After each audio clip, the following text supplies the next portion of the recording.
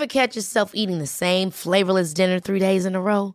Dreaming of something better? Well, HelloFresh is your guilt-free dream come true, baby. It's me, Keke Palmer. Let's wake up those taste buds with hot, juicy pecan-crusted chicken or garlic butter shrimp scampi. Hello Fresh. Stop dreaming of all the delicious possibilities and dig in at HelloFresh.com. Let's get this dinner party started. Support comes from ServiceNow, the AI platform for business transformation. You've heard the hype around AI. The truth is, AI is only as powerful as the platform it's built into. ServiceNow is the platform that puts AI to work for people across your business, removing friction and frustration for your employees, supercharging productivity for your developers, providing intelligent tools for your service agents to make customers happier, all built into a single platform you can use right now. That's why the world works with ServiceNow. Visit servicenow.com/AI for people to learn more. Old Gods of Appalachia Season 3 is brought to you in part by Sucreabeille. Sucreabeille is a woman-owned and operated fragrance company dedicated to increasing the visibility and accessibility of products made by independent women makers. With a website packed with stories and lore connected to their dazzling and fantastically named fragrances, Sucreabeille provides a truly immersive experience for those who wish to carry the sense of whimsy and darkness with them wherever they go. Their vibrant and engaging Facebook group brings the whole package together, allowing fans to become family, and you know how Cam and I feel about family. As a special thank you to Old Gods kinfolks, follow the link in the show notes, spend $25 and use the code LOVEGODS, LOVEGODS, to get a free dram of Attempted Murder. Scent notes include a misty forest thick with oak moss with a scent of bonfire, cypress suede, and osmanthus. Sucreabeille, welcome to the dark side. We smell awesome. Old Gods of Appalachia is a horror anthology podcast, and therefore may contain material not suitable for all audiences. So listener discretion is advised.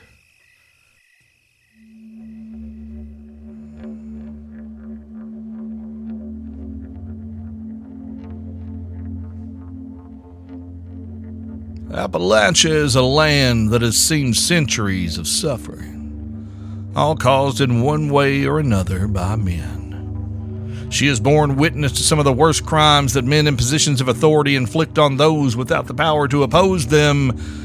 And then there are the everyday evils that average folks who generally think of themselves as good people carry out every day. Acts of bigotry and greed, pettiness and mean-spiritedness. The folks on the receiving end of these injustices, both great and small, tend to be those who have been pushed to the margins of our society. Indigenous folks, black and brown folks, queer folks, folks whose bodies and brains work a little bit differently than most. It is a land where for far too long, too many people have struggled, while those who could choose to do the right thing, to share the wealth they have amassed with those who sacrifice their youth and their bodies and their time to produce the goods that afford them their comfortable lives, look down upon them and simply turn away.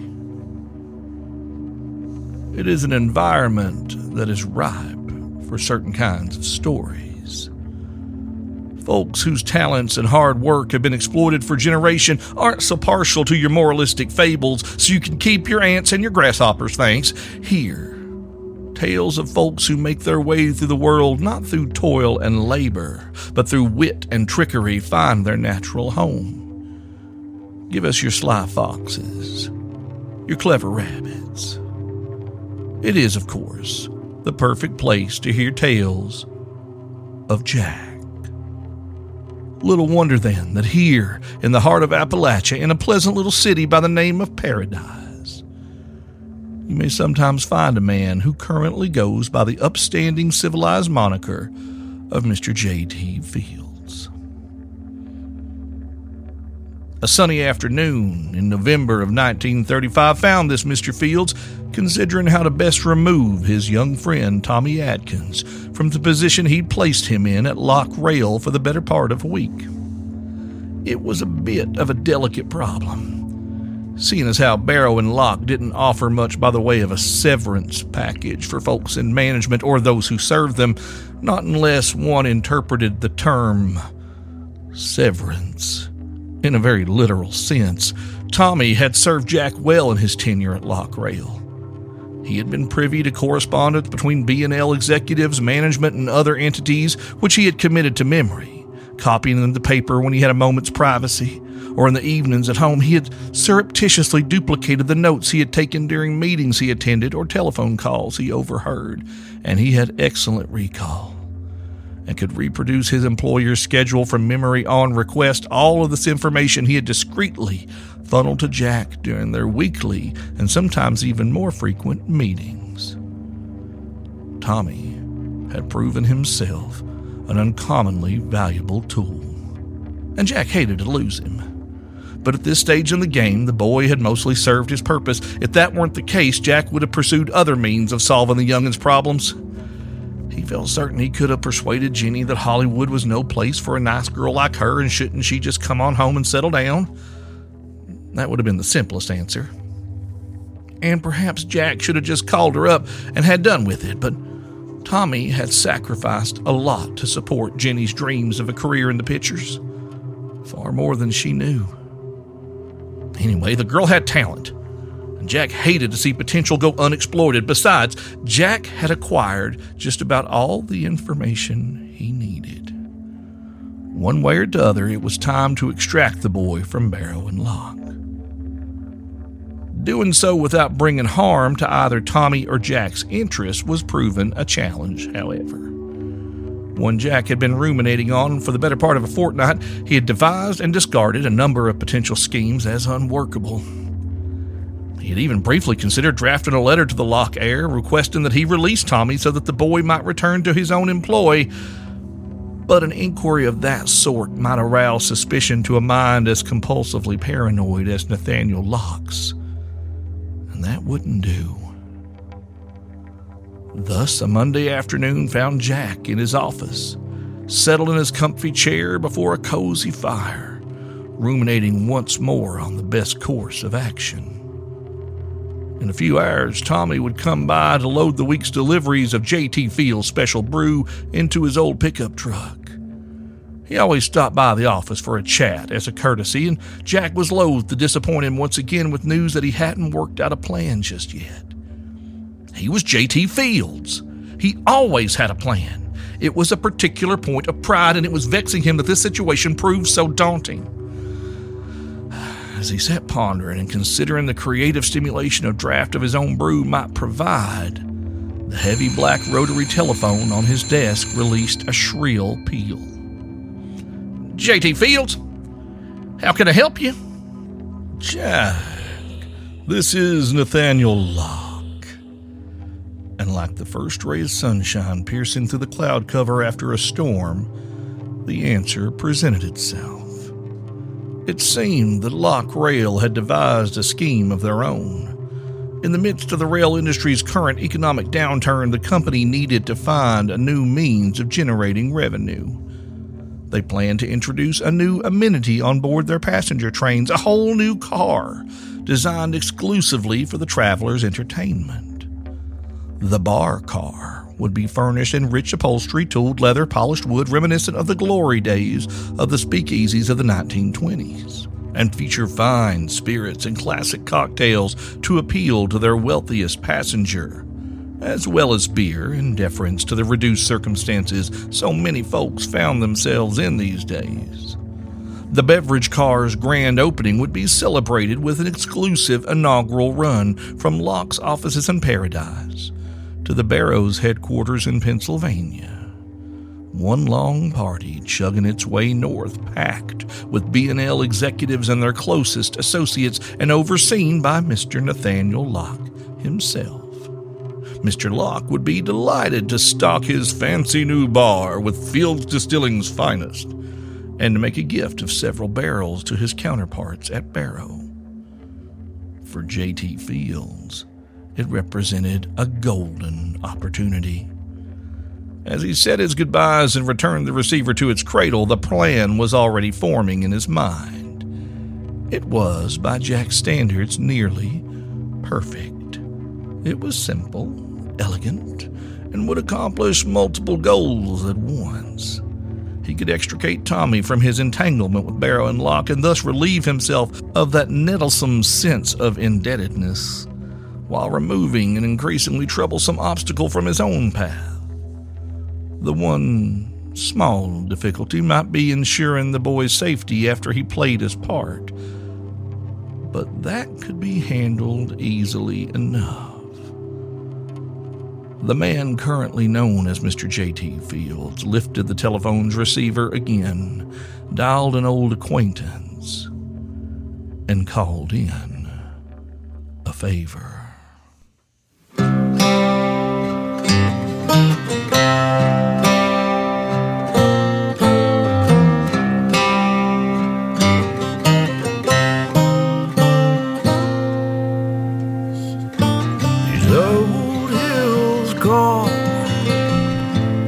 Blood of my body, a pound of flesh for a ton of coal. So down I go into a dark hell waiting, where lungs turn black and hearts grow cold. And I'll take to the hills and run from the devil to the dying sun. Something way my way comes and treads off, my friend, into these shadows where the old ones roam. For in these hills we die alone.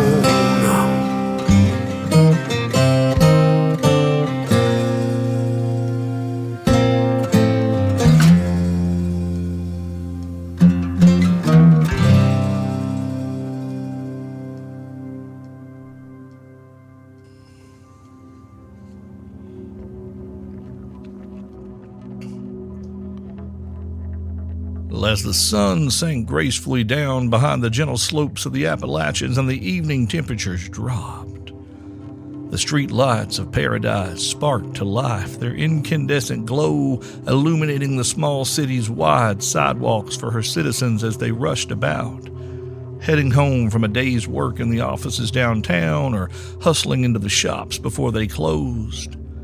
It had been a bright, crisp November day, and was shaping up to be a chilly night, or so the forecast had predicted. It had been a long day at the offices of Barrow and Locke, and Tommy Adkins was tired. His employer had been in rare form since early that morning, vacillating between buzzing enthusiasm as they made arrangements for the launch of a new service on board Locke Rail's passenger trains, and seething rage as he pondered the guest list for its grand opening. Nathaniel Locke was not especially fond of his colleagues, particularly those affiliated with the Barrow half of B and L.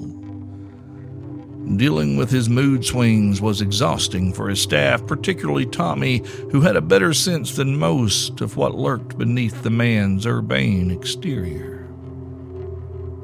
As he stepped out into the cool twilight, tipping his hat to the doorman on his way out, Tommy wanted nothing more than to head back to his small apartment, heat up a jar of the vegetable soup his mama insisted on sending him home with every time he visited, and spend the evening curled up in the comfortable old chair next to the wood stove with the book. He'd begun rereading The Maltese Falcon last week, a favorite in part because it had been a birthday gift from Jenny a few years back, but had picked up Hammett's last novel at the drugstore newsstand over the weekend and was eager to dive into it. Unfortunately, that plan would have to wait. It was Monday, and Tommy had deliveries to make on behalf of Fields Distilling, so he walked out to his old beat-up Model T, started her up, and turned toward the small warehouse that housed Mr. Fields' bottling operation. The facility was quiet by the time Tommy pulled his truck up to the loading dock out back, its small staff having already departed for home at least an hour before B&L finally released their employees for the day. He could see a light on in the office, though, which meant Jack would still be here. He had a few bits of information from B&L to pass on, so he walked around to the office door, rapped lightly on its surface, and stepped inside. Jack appeared to be in unusually high spirits, greeting Tommy with a cheery, "Tommy! Just the face I wanted to see. Come in, I have great news." Tommy's mood lifted instantly. There could be only one piece of news Jack had that would matter to him. He'd figured out a way to release Tommy from his service to Barrow and Locke so that he could join Jenny in California. "Yeah?" "Yes, hopefully. I certainly do. I assume you're aware of the new cars Locke Rail plans to roll out on their passenger trains?" Tommy's forehead creased in confusion. "Yeah, but I only heard about it today. I was coming here to tell you. Where'd you find out about it?" Jack grinned. "Your boss called to tell me personally this afternoon. Seems like they're going to make quite the spectacle of it. Big party to celebrate the launch of Locke Rail's new bar car on its inaugural run from Paradise to Barrow, featuring only the finest spirits, including whiskey from Fields Distilling, of course." Tommy nodded thoughtfully. "Right, but how does that help us? You want me to, what, just sneak out of town while Mr. Locke is away?" No, Jack chuckled. "Obviously, they just track you down if you tried that, son. I have a more permanent solution in mind." He gestured Tommy to the comfortable chair across the desk, which he'd occupied on many occasions before. "Sit down and let me explain. Now, I've asked Nathaniel to allow you to personally accompany those barrels of my special brew up to Pennsylvania, seeing as you're my delivery manager. It's only fitting that you act as my personal envoy in this matter." Tommy nodded again, still confused, and Jack continued. "The barrels you'll be transporting will contain a very special brew indeed, one I'll prepare just for our good friends at B&L. At a certain point along your route, don't worry, I'll map it all out for you, be easy as pie. All you'll have to do is light a fuse, exit the train, then boom." Jack spread his hands in an expansive gesture. Tommy's brow furrowed. "Boom," he repeated apprehensively. If I didn't know better, Mr. Fields, I'd say you're suggesting I blow up a train." A smile spread slowly across Jack's face, and he shrugged. "It's a neat solution to several problems I've been considering, Tommy. Amongst them your own. Don't worry, you'll be fine. Once you light the fuse, you'll have a good 60 seconds to hop off the train." Tommy spluttered with indignation. Hop off? I can't. People die from jumping trains, Jack." "Oh, don't be so dramatic. You'll be fine," Jack assured him. "Like I said, you'll wait to get up to a certain spot up on the line. The train will slow down to change tracks. You'll be perfectly safe. And I'll have a man meet you there, personal friend, to collect you and ensure you get on your way safely. B&L will assume you died in the explosion, and you'll be on your way to sunny California to meet your sweetheart. It'll all be just fine." Tommy stared at Jack, dumbfounded for a moment. There were times that Mr. Fields appeared to have difficulty appreciating the concerns of, everyday folks. In these situations, Tommy typically found it best to exercise patience and carefully explain his position. To be fair, Jack was rarely moved by such explanations. He just tended to plow ahead with whatever scheme he meant to pursue, but on occasion, he could be persuaded. And so Tommy tried. "Mr. Fields, Jack, you can't just ask me to blow up a train. A passenger train especially. Who knows how many innocent people will get hurt or even killed. You gotta understand, I can't have that on my conscience." "Tommy," Jack chided, "have I ever asked you to do something like that? Of course not. I promise you, there will be no innocent people on this run. It's a very exclusive trip. party on the rails, open only to Barrow and Locke and those who served them. His face darkened and his voice grew serious. You've seen enough to know. There'll be no innocence among them, Tommy. You'll hurt no one who hasn't earned it many times over. Tommy sighed and dropped his head into his hands. It was true. In the course of his employment at Barrow and Locke, he had seen or heard a good many things he wished he could forget. He had worked side by side with a man whose voice never sounded quite right to him, echoed as it was by phantom whispers, particularly when he was in a temper, which was often. Nathaniel Locke's rages filled the room with writhing shadows and left a rime of frost on the windows. Tommy was certain that Locke had killed one of the family's accountants right in front of him, although he hadn't physically laid a finger on the man. In that moment, he had felt whatever it was inside the air to Locke rail brush against him. The incident had been explained away as a sudden stroke. How unfortunate. So tragic in one so young. Be sure to send flowers to the family. Won't you, Tommy? Tommy had called the florist, not to mention the undertaker, and had carried on as though he had no sense of what had truly happened. When they come to take the body away, Tommy showed them into the office and assisted as best he could. He phoned the man's supervisor and explained the situation and expressed the appropriate sympathies to his friends and colleagues. And at the end of the day, he went home to the tiny set of rooms he occupied in one of Jack's properties and locked himself in the bathroom. And he huddled in the cold, empty porcelain tub and squeezed himself into a ball and muffled his screams into his folded arms until he finally stopped shaking. The next morning, Tommy had reported for work. Taking up pen and paper to begin the day's task at 8 a.m. on the dot, there was no mention of the accountant. Not by Nathaniel Locke nor anyone else at B&L so far as Tommy ever heard. But he never forgot the man. It was far from the only such incident he'd witnessed, and not even the worst, but it had stuck with him. The world would not suffer. The absence of a man like Nathaniel Locke would likely be even the better for it, and Tommy would be a liar if he tried to say otherwise, and his mommy and daddy had raised him better than that. I can't believe I'm even considering this, Tommy mumbled. Sometimes, son, we're called upon to make hard choices, to do things we would usually never consider in the interest of folks we care about or our own. Why can't you do it then? I've seen a lot over the past 7 years, Mr. Fields. I know you're not a normal man either. Jack fell silent, his eyes on Tommy as still as a rattlesnake about to strike.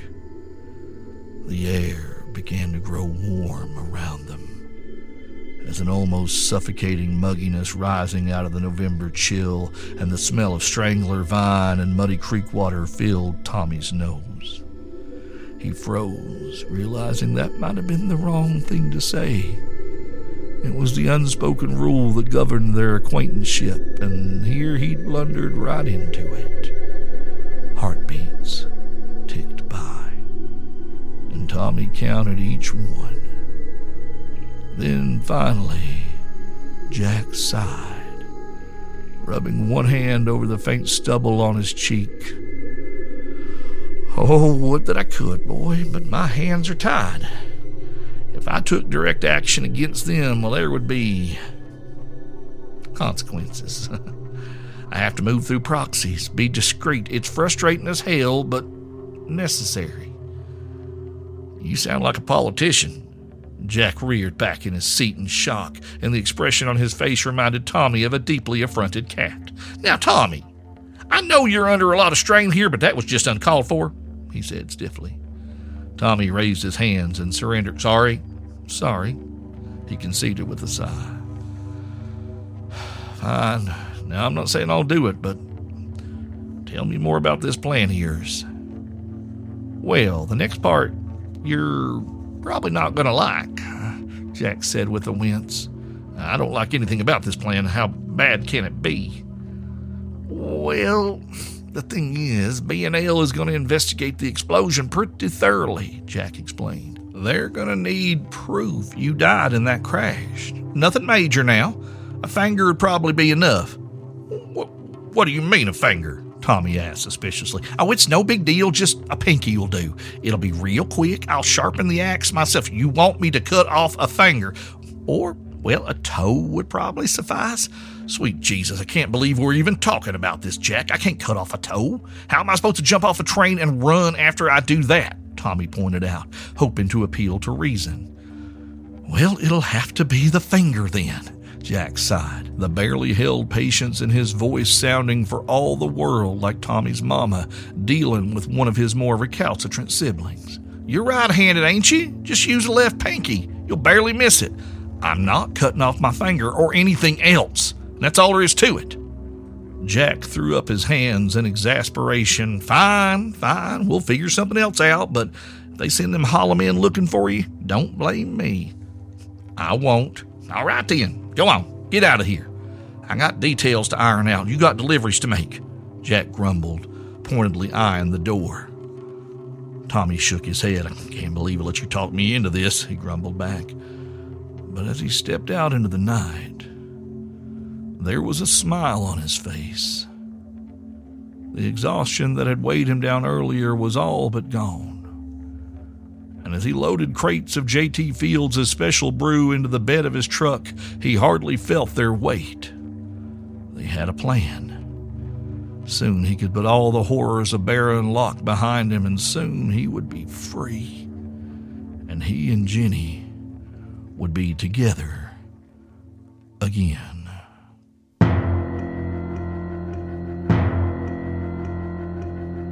There is a curse upon my every waking breath, and I cannot escape the darkness. It feels like Well, hey there, family. My, oh my, we are headed into some troubled waters now, aren't we? We can all trust our man Jack to have Tommy's best interests at heart, can't we? Can't we? Yeah, that's what I thought. I do want to thank everybody who has recently joined the family by completing their social media ritual by following us on Twitter, Instagram, and on Facebook. Links to all those things and the wonderful world of the Discord server are available over at oldgodsofappalachia.com.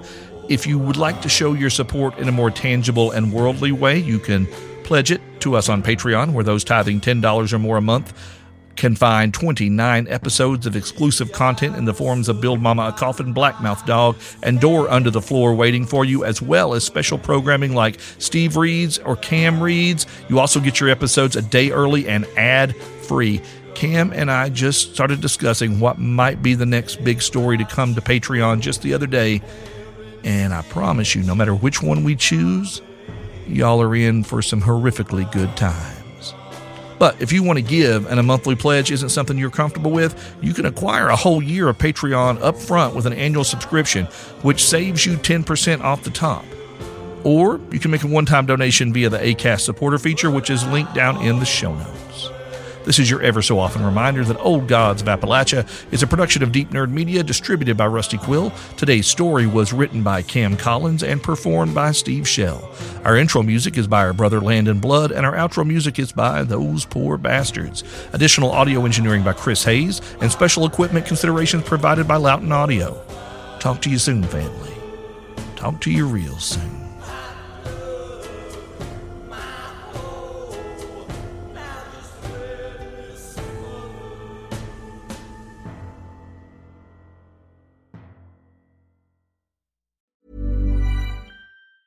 Even on a budget, quality is non-negotiable. That's why Quince is the place to score high-end essentials at 50 to 80% less than similar brands. Get your hands on buttery soft cashmere sweaters from just $60, Italian leather jackets, and so much more. And the best part about Quince, they exclusively partner with factories committed to safe, ethical, and responsible manufacturing. Elevate your style without the elevated price tag with Quince. Go to quince.com/upgrade for free shipping and 365-day returns. Hold up. What was that? Boring. No flavor. That was as bad as those leftovers you ate all week. Keke Palmer here, and it's time to say hello to something fresh and guilt-free. Hello Fresh. Jazz up dinner with pecan-crusted chicken or garlic butter shrimp scampi. Now that's music to my mouth. Hello Fresh. Let's get this dinner party started. Discover all the delicious possibilities at hellofresh.com. Support comes from ServiceNow, the AI platform for business transformation.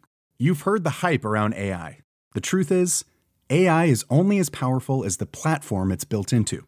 ServiceNow is the platform that puts AI to work for people across your business, removing friction and frustration for your employees, supercharging productivity for your developers, providing intelligent tools for your service agents to make customers happier. All built into a single platform you can use right now. That's why the world works with ServiceNow. Visit servicenow.com/AI for people to learn more.